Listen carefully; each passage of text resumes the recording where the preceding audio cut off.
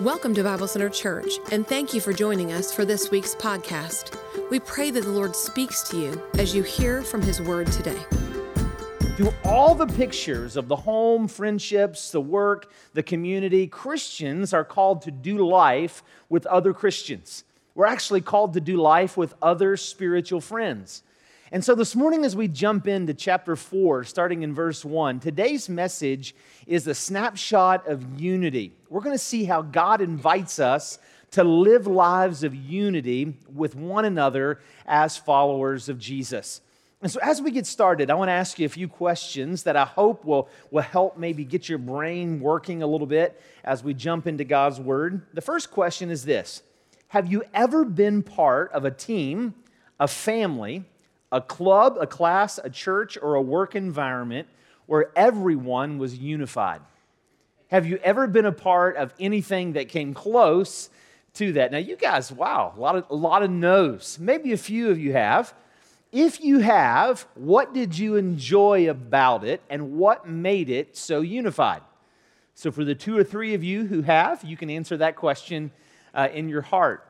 Now I'll ask this question: have you ever been part of a team, family, club, class, church, or work environment where everyone was not unified? How many of us have been a part of something like that? Yeah, most of us have. What did that feel like? And why was it not unified? What I'm going to do today, it's really simple. We're going to work through Ephesians chapter 4, verses 1 through 16 quickly. And then I'm going to give you one main point that I am convinced will be the key to our unity as a church. I believe it'll be the key to your unity in your family. Actually, it'll be the key to your legacy when it comes to how people remember you at work, how your children remember you, how your friends and family remember you. And so I'll save that towards the end of the sermon, but we'll go ahead and dive into chapter 4, starting in verse 1. Paul writes, "As a prisoner for the Lord, then, I urge you to live a life worthy of the calling you have received." Paul is a prisoner in Rome. Most likely, he's in house arrest. It's possible that he was in a Roman prison cell, but he was there for preaching the gospel.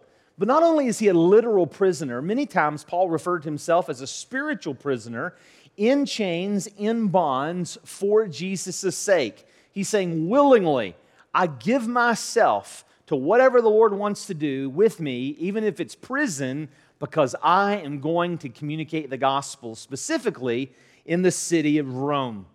Now think with me back through history of all the good things that have come because someone was put in prison unjustly.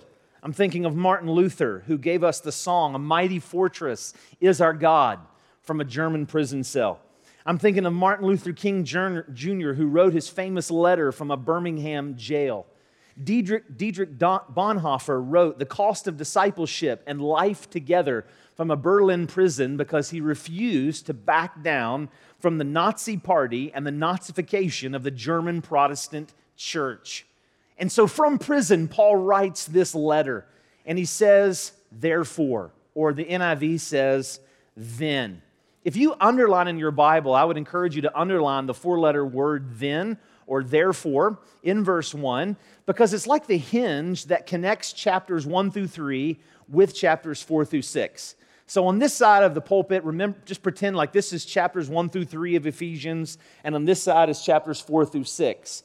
This table represents the "then" or the "therefore."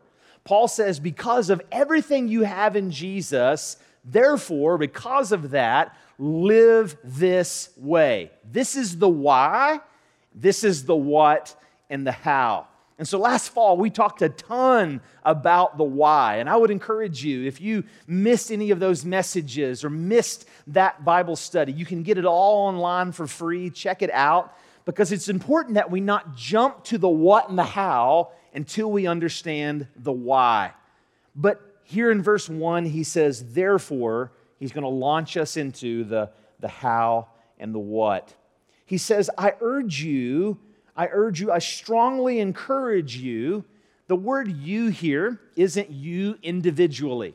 This letter isn't written to individuals. It's actually second person plural. It's written to us collectively. So in West Virginian language, it would be y'all. Paul is saying, y'all, I have something to tell you all. It's plural. He says, live a life worthy of your calling. Now, this is the primary command in chapter 4. Some would say it's the primary command in this latter half of the book of Ephesians. The word live your life could also be translated walk. It's actually translated many times in the Bible as walk, but the NIV for some reason chose to translate it as live your life. We might use this word in our vernacular today to refer to the Christian journey. It's kind of cool to talk about your journey through life, even if you are a Christian or not a Christian. But it's actually a biblical concept. What Paul is saying here is you're embarking on a journey of faith after you decide to believe in Jesus.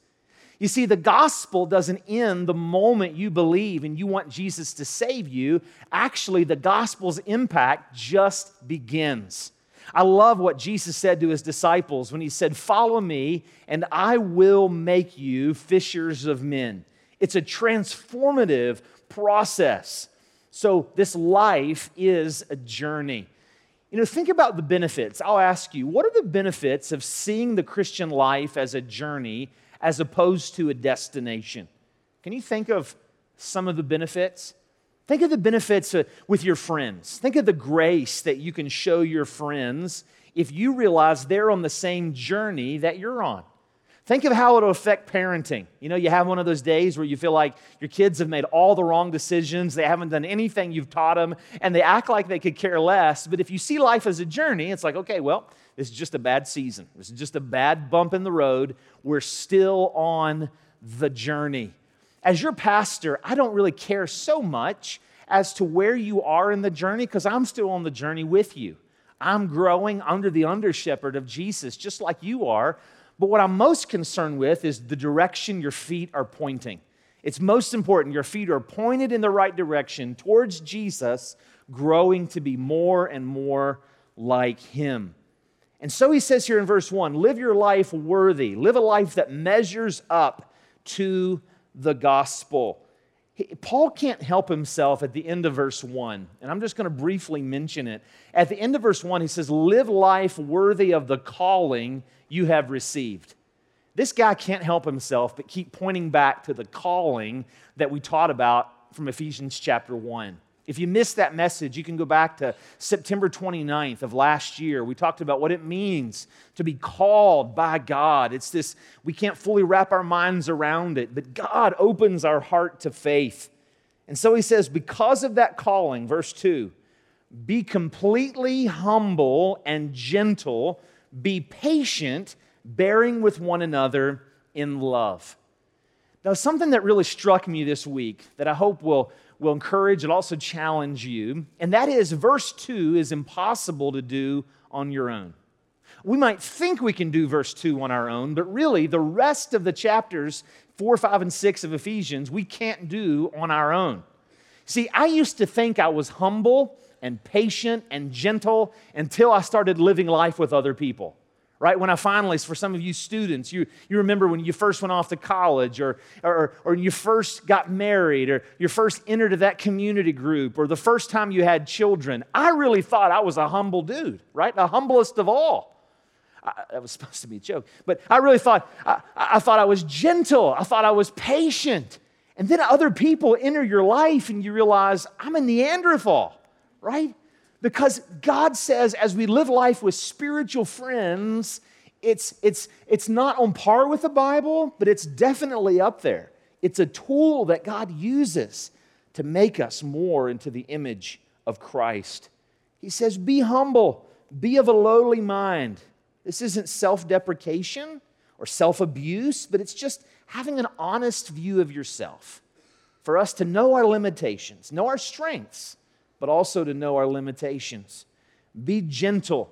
This is an outward expression of humility. This is strength under control. It's the ability to handle sensitive relationships with care.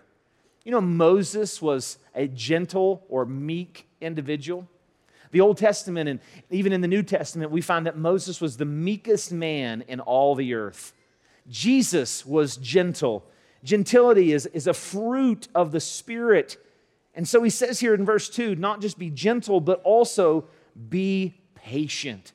If you're taking notes, you might write beside verse 2, be patient means to be long-fused, not short-fused, but to allow space and time for others to grow, or to allow space and time before you hit the eject button. Have you ever been around somebody that every time something goes wrong, they're just ready to hit the eject button? I mean, they talk about, man, if I'm going to leave this home, I'm going to leave this church, I'm going to leave this community group, I'm going to leave this family, I'm going to leave this community. Whatever it is, somebody always threatening if something doesn't go right, they are tapping out. And what God encourages us to do is, yes, be honest, and yes, express where we're hurting, and yes, express where some things might need to change, but let's not always be the people who are threatening the eject button, but for us to suffer long, to bear with one another in love, verse 2, to literally hold ourselves back, to show tolerance for one another in love, to put up with each other's differences, to put up with each other's personalities, each other's attitudes, to put up with someone else when they rub you the wrong way. You know, really in every environment, there's going to be somebody to rub you the wrong way. I mean, even if you were to move to a deserted island, eventually you'd rub yourself the wrong way, right? Like you would offend yourself. If you're the type of person who says, maybe you disagree with that statement, maybe you think that, well, you know, really, I don't see people in life. There's not always somebody who is offensive. It very well could be that you are that person, right? And so God invites us to lean in and to bear with one another. Verse 3, make every effort to keep the unity of the Spirit through the bond of peace. Now, I learned something this week about this word, make every effort. It means to spare no effort, to strive for it, to make something a matter of extreme importance of life or death. This word was used by Roman trainers when they were sending their gladiators into the arena. It was make every effort. It doesn't mean, well, do your best and hope everything works out. It means make every effort. Tim Keller writes this, even though we have the life of the Trinity in us, we live in spiritual immaturity until we do the hard work of creating unity in the church. And so he says, make every effort to maintain, to preserve the unity of the Spirit in the bond of peace.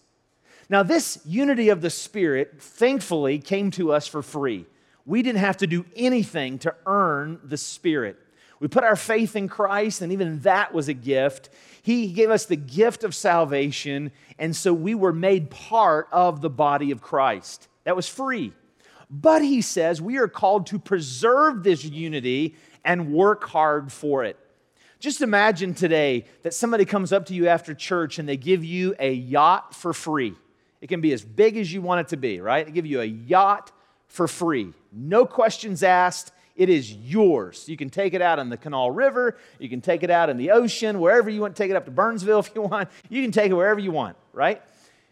Even though it's free, let me ask you this. Will it cost you anything to maintain that yacht? Absolutely. It'll cost a lot of money. It'll cost a lot of time. It'll cost a lot of elbow grease. And so what God is saying in this passage is your salvation is free. Your peace with the Spirit and with one another is free, but you've got to work to maintain it. Most of life is spent scraping the barnacles off the boat to make sure that we're taking good care of this free gift that Jesus has given. Make every effort to maintain the unity of the Spirit in the bond of peace. This bond of peace, Plato used this word to refer to a bond that unites a city. First century Roman doctors used it to describe the body like ligaments bind bone to muscle. Christians are bound together by the Spirit. Now, what is the basis for that unity? We would hopefully all agree with that. Like, yes, that's the way God's called us to live. But on what basis is that unity? He's going to tell us in verse 4. And in verse 4, he says, there is one body and one Spirit, just as you were called to the one hope when you were called, one Lord, one faith, one baptism, one God and Father of all, who is over all and through all and in all. So let's think about one body. The moment we put our faith in Christ, we became part of the body of Christ. We became part of the global church. There's no such thing in heaven as Australian Christians and English Christians and Japanese Christians. They're just Christians. And the issue for them back in this day were the Jewish Christians and the Gentile Christians. He says, no, there's not like two groups in heaven. There's not two camps. It's just we are part of the body of Christ. There's one body. And then in verse 4, he says, one Spirit. We have the same Holy Spirit as our brothers and sisters around the world have. There's not an American Holy Spirit and an African Holy Spirit. There's just one Spirit. Just as you were called, there he goes again, referring to calling. Paul can't help himself. It's all stems from everything from chapters 1 through 3. We're called to one hope when you were called, one Lord. The word Lord was a common title used for Jesus in the first century. It refers to Jesus 20 times in the book of Ephesians. And many of them, if they had any access to the Scriptures, the Old Testament Scriptures, it was the Old Testament translated into Greek.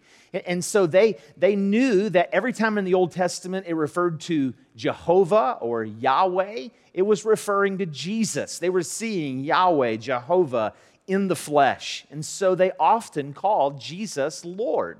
This is why in Romans chapter 10 it says, whosoever shall call upon the name of the Lord shall be saved. There's one Lord. Now, the Bible tells us in John 14:6, Jesus said, I am the way, the truth, and the life. No one comes to the Father but through me. And so we don't believe that all roads lead to heaven. We do believe that Jesus is the only way to heaven, which is why we work like we work and we do like we do to get the name of Jesus to the nations, starting with our own city. There is one Lord. He continues. It says in verse 5, there's one faith. The word faith isn't referring to personal faith, but it's referring to the body of Christian doctrine found in the Word of God. If you're taking notes, you might write Jude 3 beside that verse. Jude 3 says, earnestly contend for the faith which was once for all delivered to the saints. It's referring to the body of Christian doctrine found in God's Word. It's the thing the church has believed for 2,000 years. Not new things, but this is the body of truth found and clearly taught in the Scriptures. Then he says there's one baptism. This is the one for our context that is hardest to understand because really in our day and age, even in the last 100 years, it seems that Satan has created a lot of division among God's people around baptism. You know, I learned this week that in the 1950s and 60s, I didn't know this, in the 1950s and 60s, many times in churches in the South, you had a baptism for African Americans and a baptism for whites. Can you imagine? I mean, even in the last 100 years in our country, that was the reality. But I found out they had the same issue in the first century. They had baptismals for Jews who had converted to Jesus and baptismals for Gentiles who had converted to Jesus. Now, thankfully, we don't have those issues, at least here at Bible Center Church, maybe in our culture and places and pockets. But what we do often have is this great division over baptism. There's so many different methods and ways. Do you know that in the Bible, God never said, He never said, take the person, put one hand here, make sure they squeeze their nose and cover their nose. God never said, dip him backwards and then dip him. He never said that. Nowhere. Right? A lot of what we do is by deductive reasoning. We're trying to figure this out the best we can, what best pictures the death, burial, and resurrection of Jesus. But there's a lot of different ways the church around the world does baptism. A guy after the first service told me that he was baptized this way. He was baptized backwards for his past sins, and then he was baptized frontwards for all the sins he was going to commit in the future, right here in West Virginia, right? Some people are baptized face forward. Some people are sprinkled. Some people are poured. Now, we're always, by God's grace, going to do baptism for people who are able to get in the water the way we do it, because I deeply believe it best reflects the death, burial, and resurrection. But guess what? If you were baptized as a Christian some other way, you put your faith in Jesus, and you were baptized after consciously putting your faith in Jesus and some other method, we are so glad you're part of our church, and you are welcome here. Because we are not going to make something that's supposed to be unifying so divisive. I love what David Jeremiah writes on this subject. There are several different baptismal practices in the church. Some sprinkle, some immerse, some baptize people of any age, some only adults, some baptize 3 times. I wouldn't want to be part of that church. Once each in the names of the Father, Son, and the Holy Spirit. Contrary to the way it appears in the church, there really, though, only is one baptism. We are unified around the God and Father of our Lord Jesus Christ. Now, Jesus does something which is a blessing in verse 7. Verse 7 tells us that in the middle of this unity, there's some diversity. Notice verse 7. But to each one of us, grace has been given as Christ apportioned it. Paul tells us here that God has given us all this special grace, this unique grace. In context, he's talking about spiritual gifts. The grace of God that saves us from sin is the same grace that actually gives us spiritual gifts that helps us use our talents, our abilities, however you want to say it, under the power of the Holy Spirit for His good. Now, Pastor Mike and Pastor John, this Saturday, or Saturday the 22nd, are going to teach, I guess that's 2 weeks, are going to teach on spiritual gifts. If you're at all able to be here, you're going to want to be here. You can register on the app today. You can also stop by the Connect table. At the end of the morning, they're going to give you a test where you can actually, you don't have to turn it in for a grade. Some of you got nervous. It's a way for you to determine, what are my spiritual gifts? And those tests aren't they're not conclusive, but they are helpful. They help you kind of just have some self-awareness about what you enjoy and how the Lord has wired you. There's 2 ways of looking at it. Some people teach that the moment you put your faith in Jesus, you're like zapped with spiritual lightning, and all of a sudden you get this spiritual gift, this gift you've never had before in your life. Now, maybe that's the way Pastor Mike and Pastor John will teach it. I don't know. I haven't seen their notes, but I don't think so. Most of the time, what you see, at least it's been my experience, is that God gives from birth, because He knows all things. He's sovereign. He gives you abilities. He gives you talents.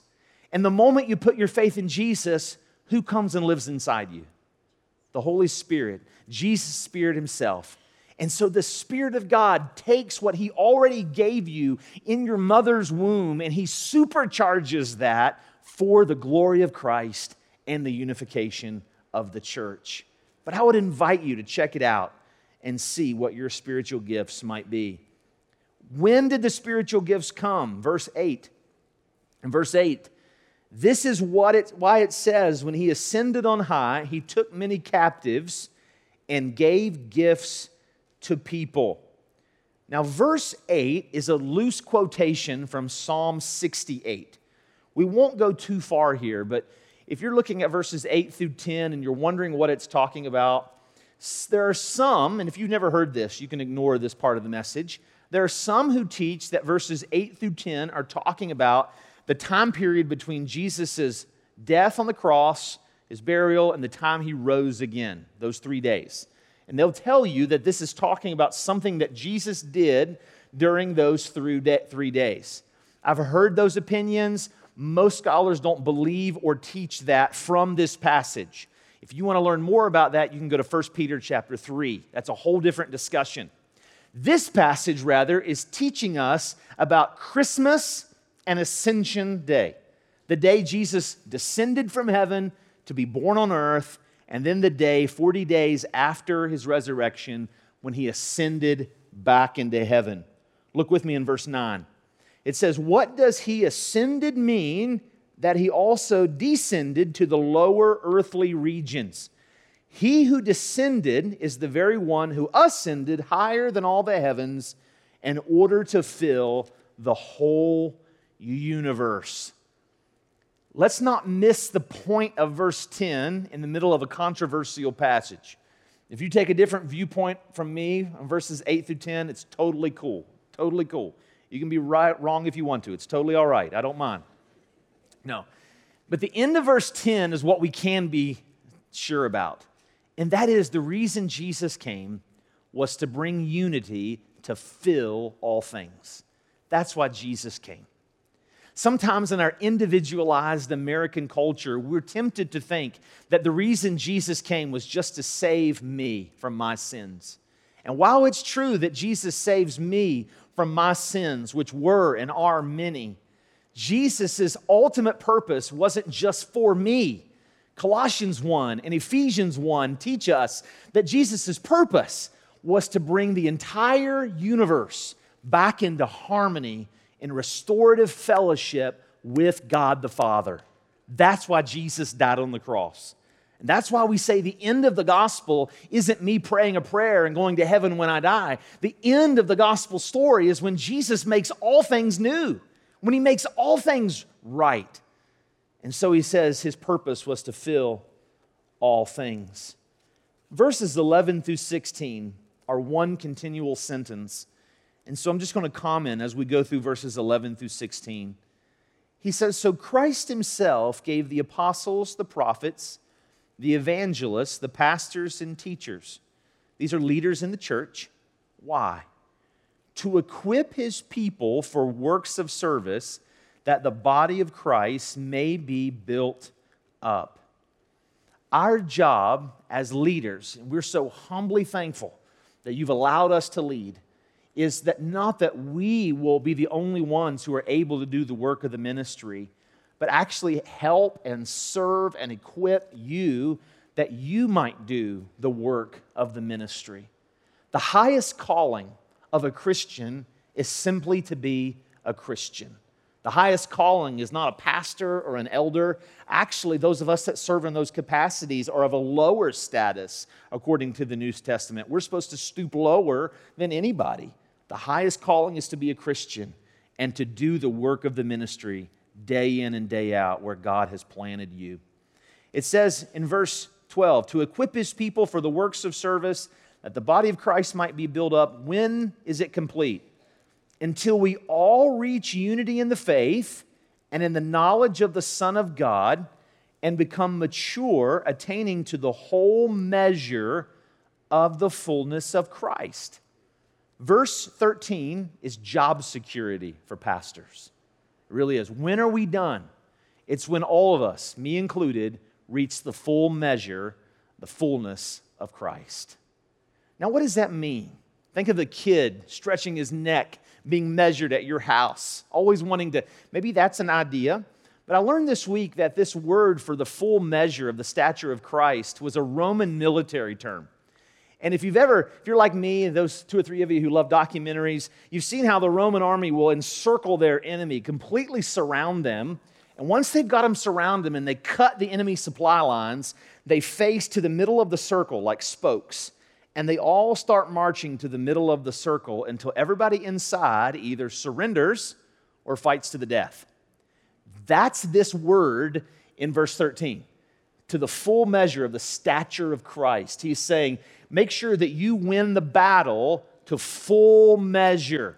So I like to picture it this way. The moment you put your faith in Christ, God, essentially, for you, won the battle. I know that took place at Calvary 2,000 years ago, but for you is when you put your faith in Christ.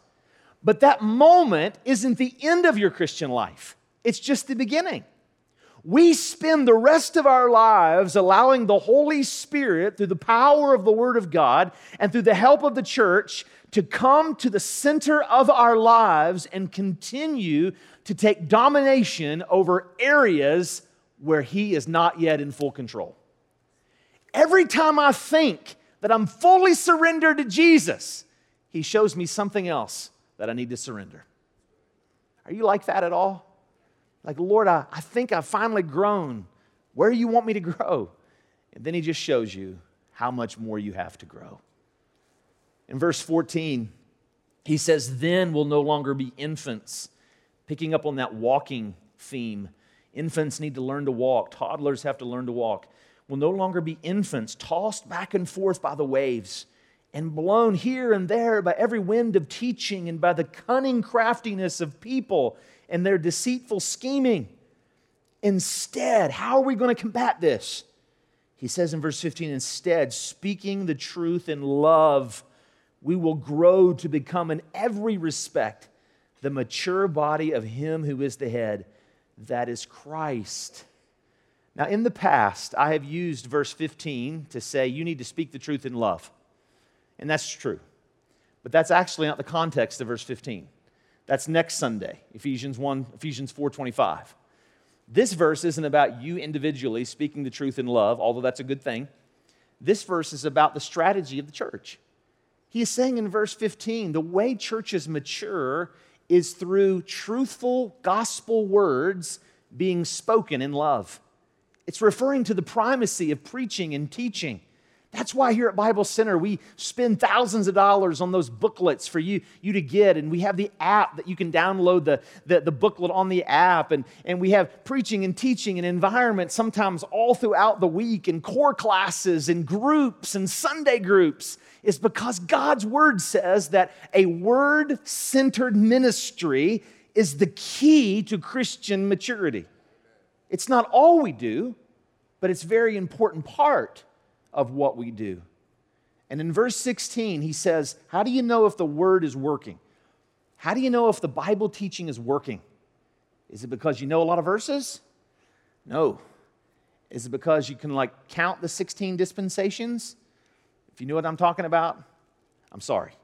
But verse 16, from Him the whole body, joined and held together by every supporting ligament, grows and builds itself up in love as each part does its work. How do we know the Bible teaching is working? Because we love one another unconditionally. That's when we know the Bible teaching is working. And so I've said all of that to come to one main point this morning. And I believe if we can get this one main point, it will revolutionize our church, our families, and our own Christian walk. Here it is. In essentials, unity.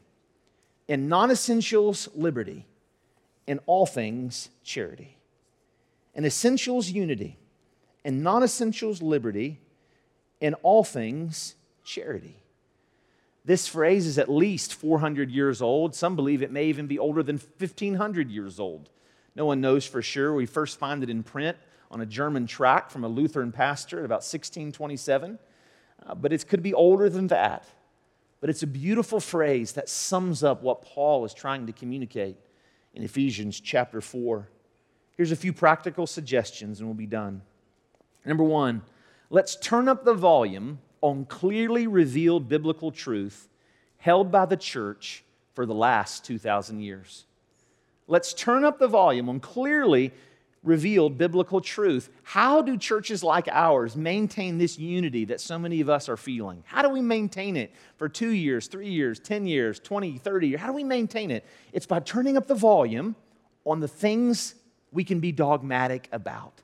That which is clearly taught in the Word of God. Things like the gospel, things like salvation by grace through faith, the truth of the Trinity, Jesus being fully God and fully man, the deep truths of the church that the church has loved for 2,000 years, and we could go on and on. This is why I'm so excited for our elders right now. We've spent the last year and a half going through a membership statement of faith, and we're going to be rolling it out for your review and for your feedback and for your help. And what we've been working on is trying to find a document, find a way that we can major on the majors and make sure we're not majoring on the minors. What is it that someone should be required to believe to be a member at Bible Center Church? What is it that the church has believed for 2,000 years? Not what's 100 years old, not what's 50 years old, but what is age old that the church and Christians have believed. That's what we want to turn the volume up on. Number two, how can we pursue this kind of unity? Number two, through liberty. Let's turn down the volume on things not clearly revealed in the Bible and not held by the church for most of the last 2,000 years. If God's word isn't clear on an issue, you have the liberty to do what you feel best honors Jesus without making your preferences and opinions someone else's preference and opinion. These kind of issues that you have the freedom to have a personal opinion on without forcing others include your favorite music, forms of education, beverages that Christians should or should not drink, Bible translations, what movie Christians are allowed to watch or not allowed to watch, what Netflix shows you're allowed to watch and not allowed to watch, how we view the end times, the age of the earth, what jewelry men should wear, what jewelry men shouldn't wear, the length of a man's hair, the length of a woman's hair, what tattoos a Christian should have, what tattoos a Christian shouldn't have. All these things fall into this category. And in my 18 years of being a pastor, I have never seen a church argue over the doctrine of the Trinity. No one ever gets in a fight about those things. What we get in a fight about are the things I just mentioned. Someone says, this is a gospel issue, and they dig their heels in, and they make life miserable for everyone else. There's a list of verses in your notes I would encourage you to read this week from 1 Timothy and 2 Timothy. They so relate to this because Timothy was the pastor at the church at Ephesus. And when Paul warned Timothy to watch out, only if 2 or 3 times he warned him to watch out for heretics. That would be people who would teach something different than those gospel doctrines that the church has believed for 2,000 years. We've got to watch out for that. Most of the time, if you read through those verses in 1 and 2 Timothy, most of the time he warns Timothy to watch out for a church member in the pew or in the seat, whatever they sat on, who always wants to make an issue of their pet opinion or their pet persuasion. The kind of person that always wants to bring it up, always wants to fight about it, always wants to go fisticuffs over it. Paul warns Timothy in some very strong language, stand up to that man or that woman because it will spread like gangrene. He says, if they want to have their opinion and their preference, that's great. But if the church hasn't taught it and believed it for 2,000 years, why in the world are we fighting over it? And so God reminds us to show liberty to one another. We don't have to agree. But finally and lastly, let's love one another more than we love being right. Let's love one another more than we love being right. If we're at odds with someone, we have 2 choices. Only 2 choices. Confront them or overlook it in Christian love. But a third choice of stewing on it, brewing over it, is never an option. Love covers a multitude of sins. You can look over it, or you can confront it, but you can't stew over it. Why does the Bible teach these things? Why is this so important? It's because in essentials, there's unity. In non-essentials, there's liberty. And in all things, there's charity. Once again, thank you for joining us this week. We look forward to serving you in next week's podcast, along with our weekend services every Sunday morning at 9 and 11 a.m.